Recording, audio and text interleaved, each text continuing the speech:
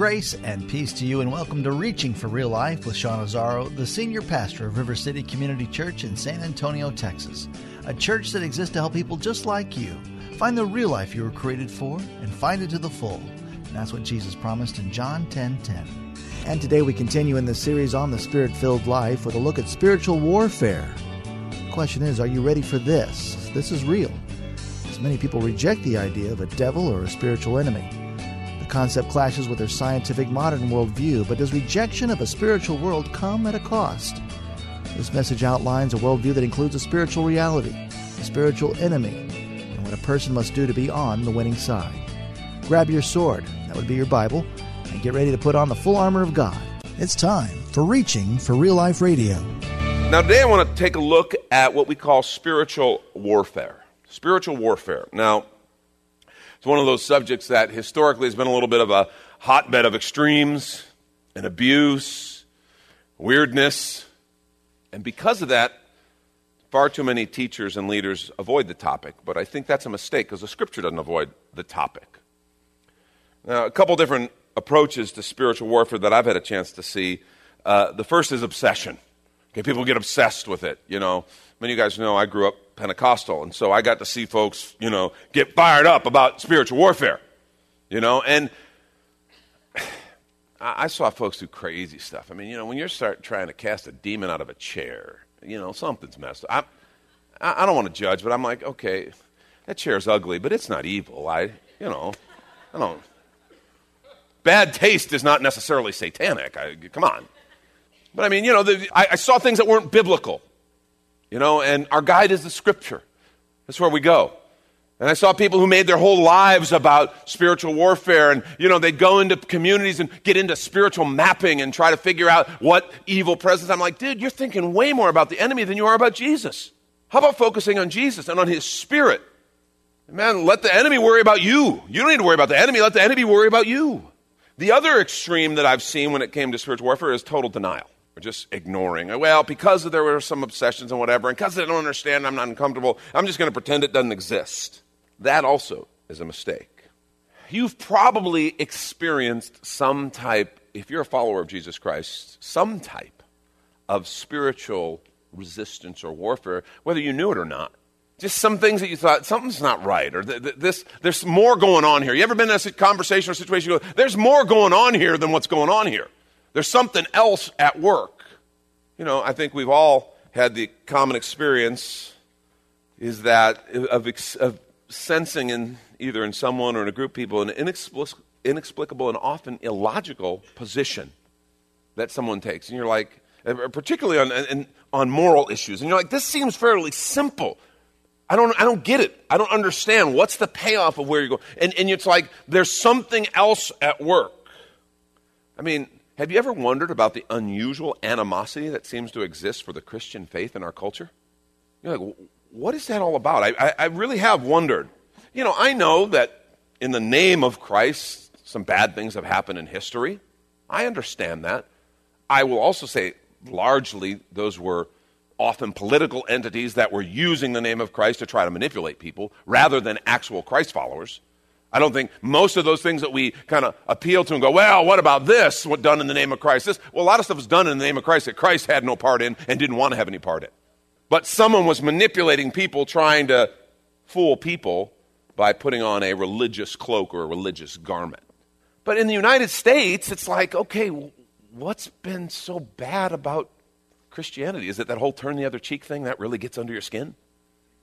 Hate those Christians and they're loving of their enemies. What's up with that? Why do they do that?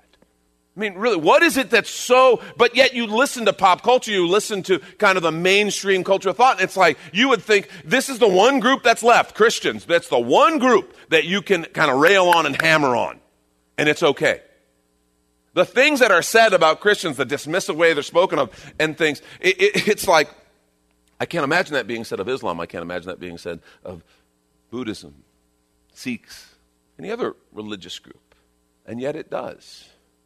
And it's like, what's going on? Sometimes it just doesn't make sense. And I think the Scripture has something to tell us about that. We're going to end up in Ephesians 6, so if you have your Bibles, you can turn over there.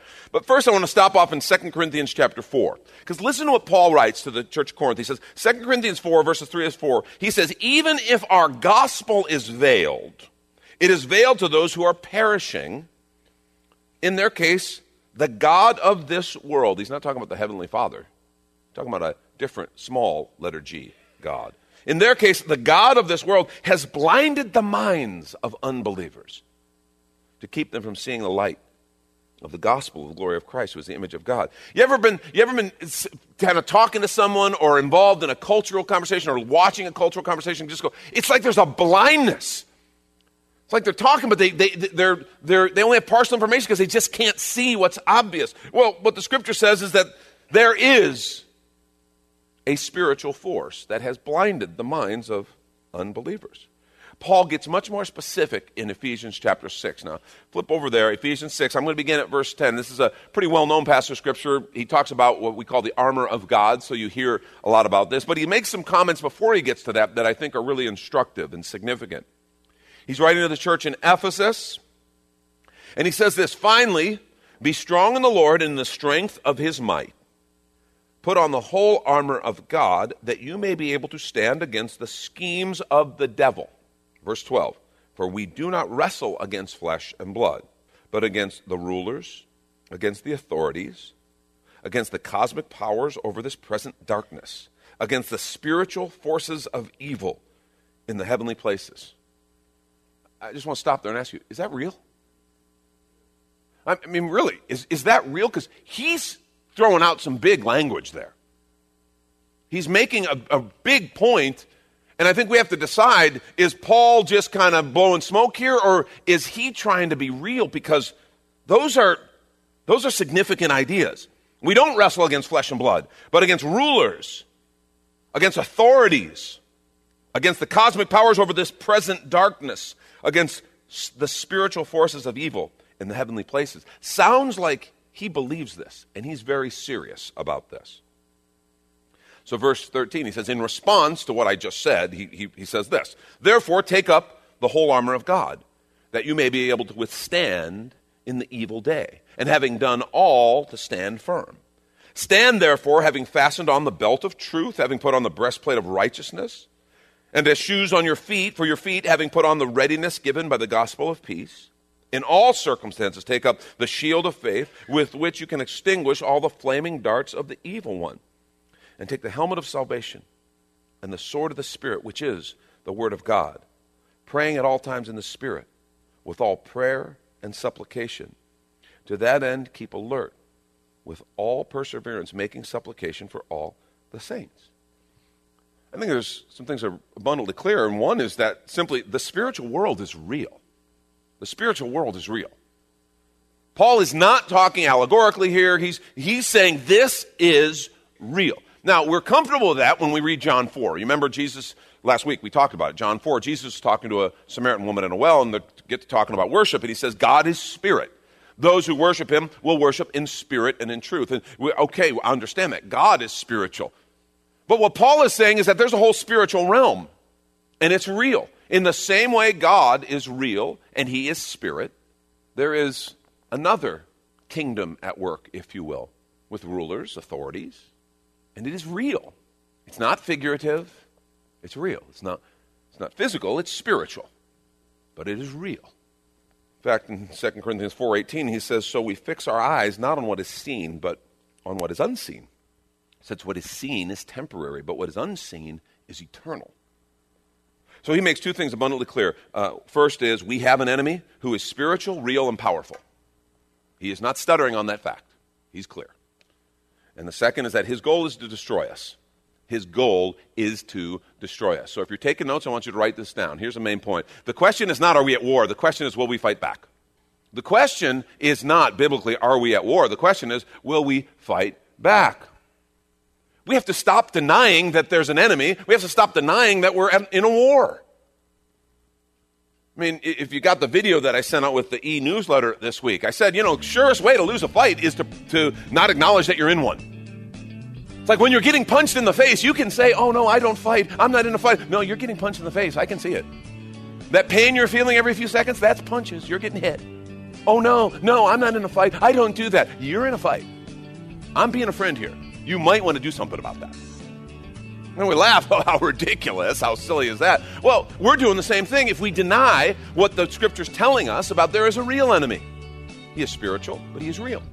And his intention is not for good things for us. The question is not, are we at war? The question is, will we fight back?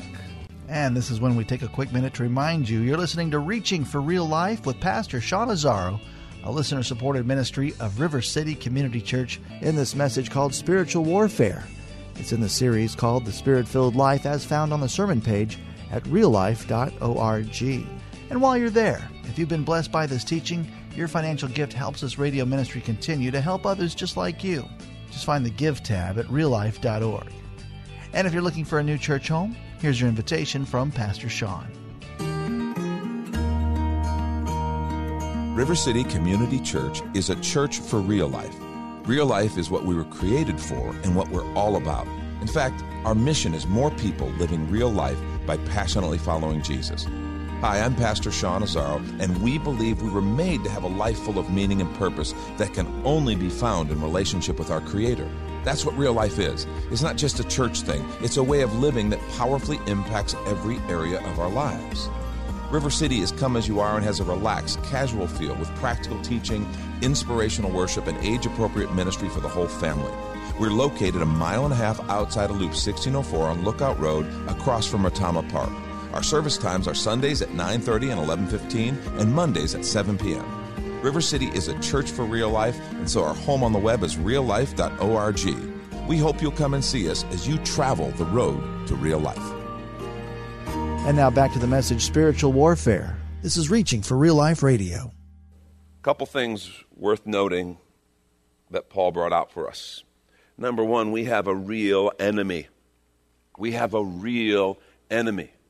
And let me just begin by saying it is not the people who oppose us. Because he says, we wrestle not against flesh and blood. Okay? We understand that we have an enemy, but we get caught up in the context of our culture. And we think the enemy is whoever's on the other side of, and you fill in the blank, whatever your dividing line is, the other side of the aisle. Oh, they're the enemy.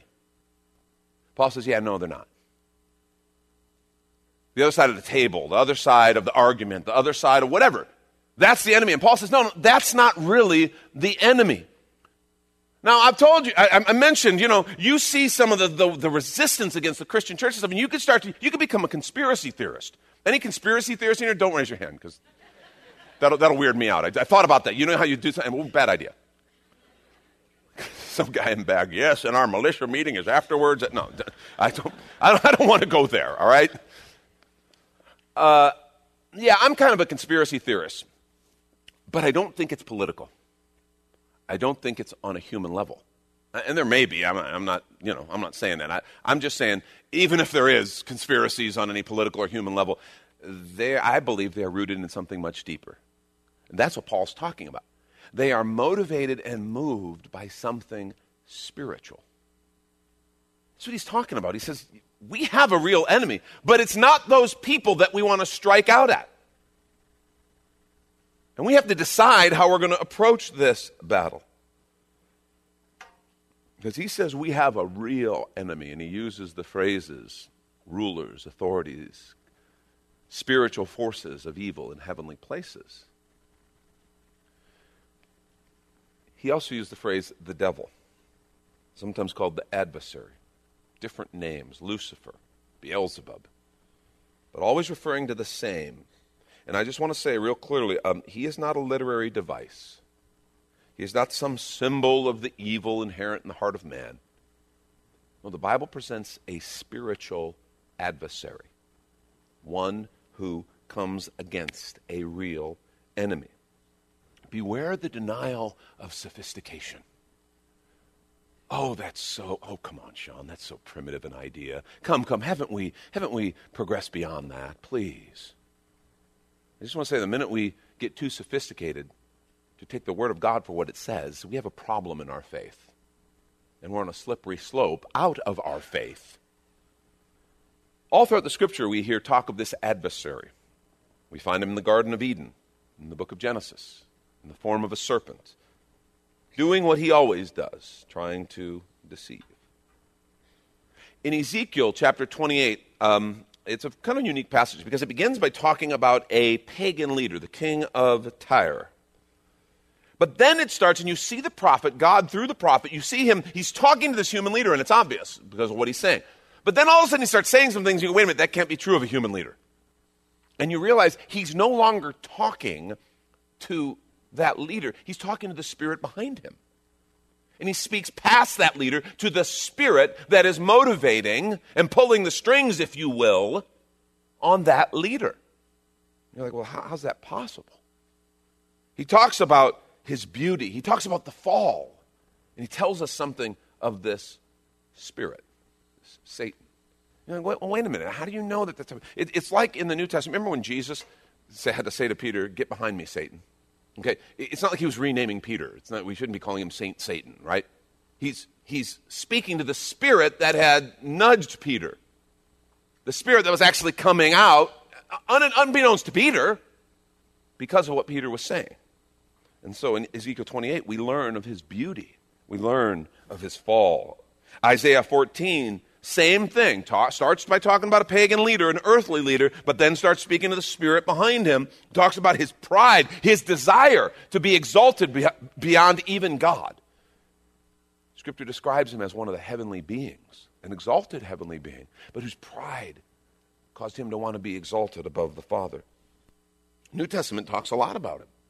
Remember Jesus in the parable of the sower? He talks about the seed that falls along the side of the road and says, Satan comes, the evil one comes and snatches away what has been sown in the heart.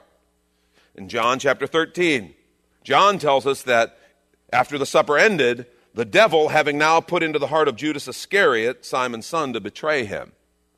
So he says that it was this adversary who was nudging Judas Iscariot. Remember in Acts chapter 5, Simon Peter, he addresses Ananias, a man and his wife who had conspired to kind of seem more generous than they were. They were lying to the congregation, really lying to the Spirit about a gift they were going to give. And Peter says in Acts 5:3, Ananias, why has Satan filled your heart to lie to the Holy Ghost and to keep back part of the price of the land? You know how that went for them. Not well. They both died because of their deception.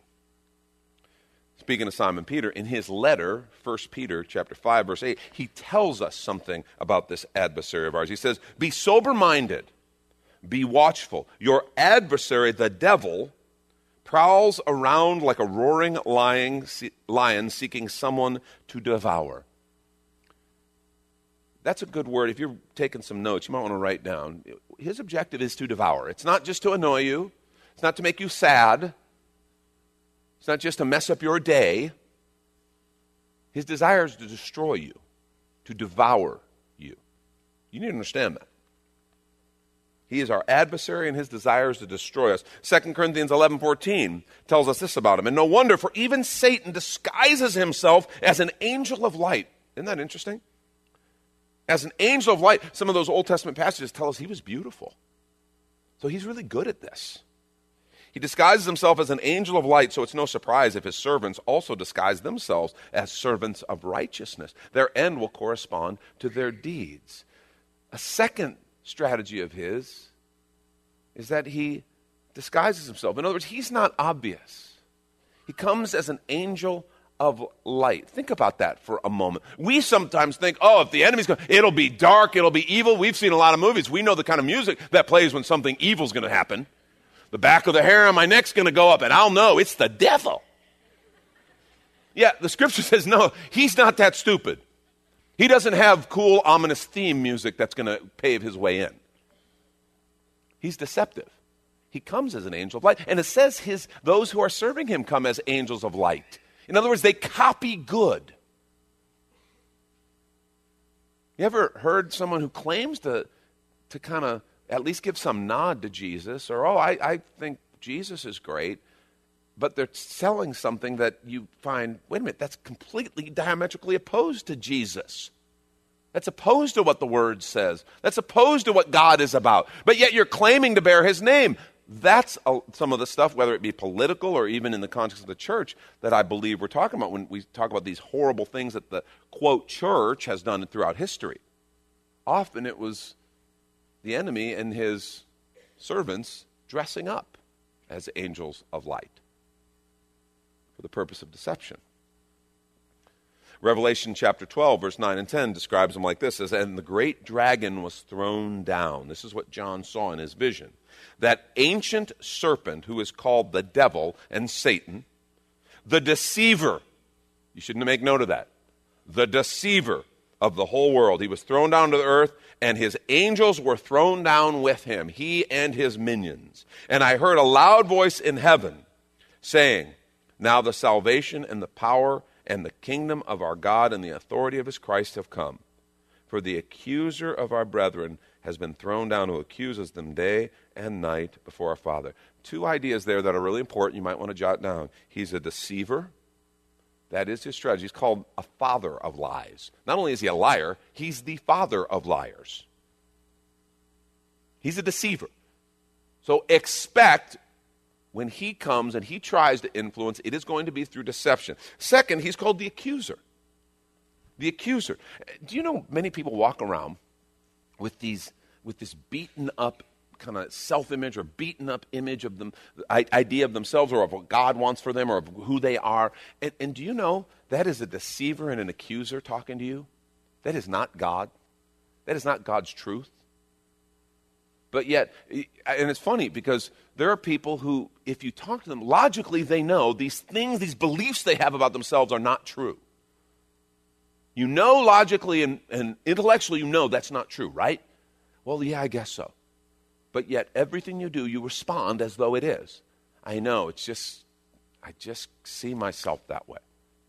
It's because someone planted a seed and a deceiver and an accuser has hammered on that. Those are some of his core strategies.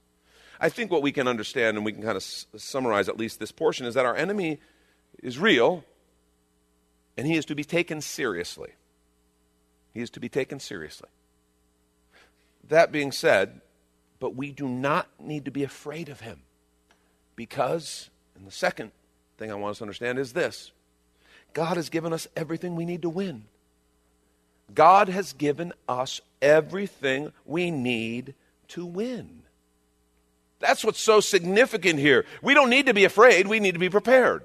That's what Paul's telling us. He's not telling us, oh my gosh, be afraid. This is really bad. You guys better run from this. He's not saying that at all. He's actually saying, no, this is real, but you don't have to be afraid because God's given you everything you need to win. And then he goes through what some of those things are. And I want us just to kind of go through them real quickly. Right from Ephesians chapter 6. Those things we looked at, the belt of truth. Obviously, when you're dealing with a deceiver, truth is always the best way to deal with the deceiver.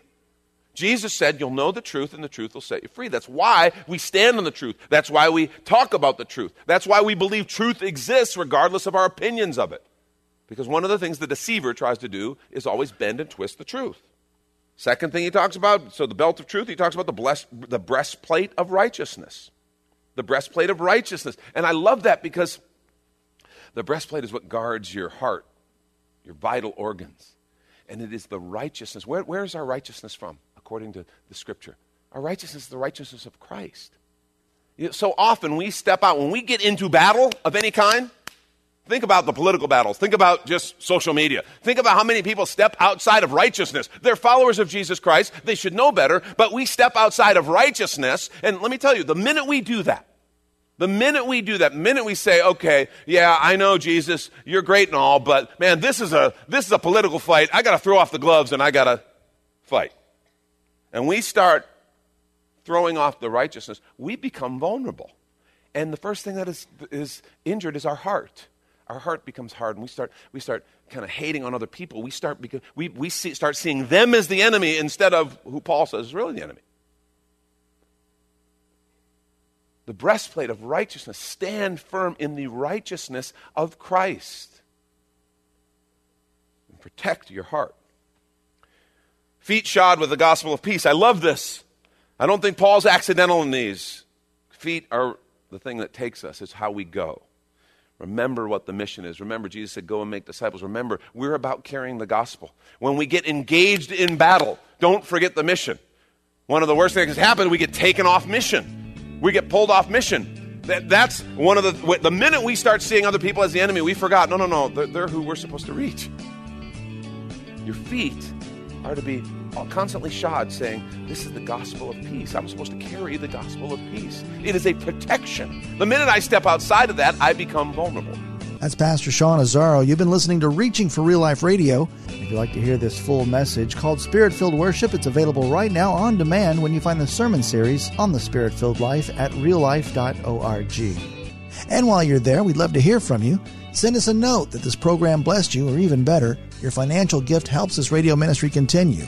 Find that Give tab at reallife.org. But of course, you're invited to visit and join us at River City Community Church, located on Lookout Road right behind Retama Park, next to the Real Life Amphitheater.